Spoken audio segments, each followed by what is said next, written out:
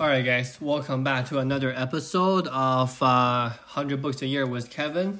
Today, we're finally going back to do a series. There is this guy, the name is John Bogle, who just passed away last year, rest in peace. He was the founder of Vanguard, which is probably the most well-known financial institution here in the U.S., and he started this whole idea of a mutual fund back in the 70s. So he is probably the OG of how we think about investing, at least in the Western world, for the last 40, 50 years. So I read actually a couple of his books, and then there are a couple of things that I want to dive into with you guys just to chat about. I think more importantly, the investment philosophy instead of what kind of an investment should you make. I'm going to say it at the top of the episode. I am not a licensed professional. I used to be, but not anymore. But I'm not giving you guys any investment advice. Just sharing my thinking after reading the Common Sense Investing. Okay? So here's what John argues, is that successful investing is all about common sense, right? Warren Buffett said it's simple, but it's not easy, which we're going to get into like a bit later. So the best way to implement this strategy is very easy, is you buy a fund that holds this all market portfolio and hold it forever, okay? That is the John Bogle's preferred way of investing, the common sense investing. And then we call it the index fund. So how do you define it, right? So the definition of an index fund is a basket portfolio that holds many, many eggs. So each egg is, quote unquote, it's a stock, right? So it's really designed to mimic overall performance. And the traditional index fund is basically represents the entire stock market. Okay? So we talk about the S&P 500, like those things. So there's a couple of things that it does. First of all, it eliminates the risk of picking individual stocks and then the risk of emphasizing a certain market sector, not being able to properly diversify, and the risk of manager selection. Okay?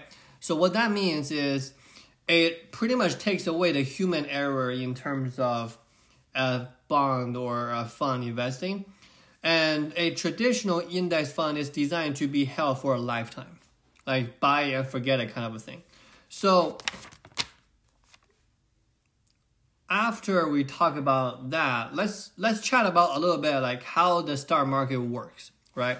So in a nutshell, right, the higher the level of their investment activity, the greater the cost of financial intermediation and taxes, and which ends in the less of the return of the shareholder. So in a sense that the more activity that you have within the stock market, the lower the return. And that is kind of like the dual nature of the stock market, is that there's people that do what we call day trading or frequent trading, but in reality, for long-term personal investment, just like the more passive way, the better. That's kind of like my take on it. So how should we kind of distinguish the two ideas, right? Like how do we categorize the essence of a stock return? So we have the investment return and we have the speculative return. So the investment return meaning something more on the enterprise side, right?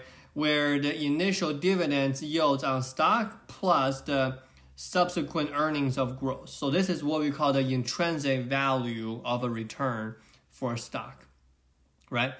Now, secondly, what we have is the speculative return, which means the impacts on changing the P/E ratio, the price/earning ratio, or the stock is trading on how many times of the stock prices of the company revenue. so on and so forth. So in a sense, the investment return is really, the formula is dividend yield plus earnings growth. Okay? Very, very simple. It's really just based on the company's performance, and a speculative return means P&E change, means the impacts of changing the CEO and all that stuff.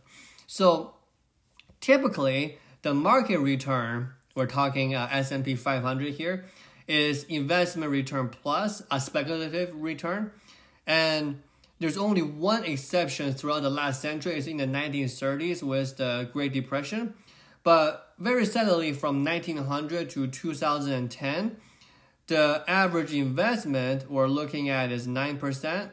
And as we have a speculative also performance about 0.5%. So the market return for the last century has been around 9.5%. Okay, let me repeat that. The market return for the last century or so on average has been 9.5%. So what is the take-home message, right? The take-home message is very simple, is that despite the short-term ups and downs, there is no effect on long-term holding. Okay, let me rephrase that. Let me say it one more time. Despite we're going to have the short-term ups and short-term down, in the long term, it doesn't make any difference. Like it's going to go up 9.5% almost every single year. So John Bogle has actually said that he can have success predicting long-term succeed, like there's like a long-term success gradient, but for the short term, he has no way of knowing, right? This is what we say timing the market is the least reasonable thing that you can do, because if you see, okay, here's my example, right? If you see the stock market as a collection of people's thinking, as a collection of people's brain, if you see it that way, what that means is, how do you expect for yourself? You only have one brain. How can you expect to overperform thousands of the brains, right? You just cannot reasonably agree that one brain is going to beat thousands or if not millions of brains put together. It's impossible, right? And there's another management thinker. His name is Roger Martin. He is the Dean of Management for University of Toronto Business School. And he said there's actually only two games for investing. The game one is the real market game, where there's giant public held company. They compete, they earn real profit, they pay real dividends, and it requires a strategy, determination, expertise, innovation, and foresight. And the second game is what we call the expectation market, right? Meaning that prices are not set by the real thing. In the short term, the stock price might rise alongside with the expectation, but it is really the expectation of the spectators, not the company itself. So therefore, the real market investing, let me rephrase that. Therefore, the real market is investing, and then the stock market is the speculation. So if you want to really invest, you want to get into the real investing game, not to invest in the stock market. So in a sense, he argues that this particular idea of a stock market investing is really a giant distraction. It's actually distracting us from doing the real investing work by trading stocks. I think that is a really impactful way of looking at it, and I totally agree with him in the sense that trading stocks or trading the expectation game or specter games is not really investing. And the true form of the common sense investing is buy a low cost index fund and hold it forever. Buy and forget it, and that's it. All right, guys. Thank you for listening. I thought this is going to be a series, but we cover so much stuff. We squeeze everything into one episode. Hopefully that's not too much for you guys, but yeah, tomorrow we're going to start a new book. All right? Thank you. Bye.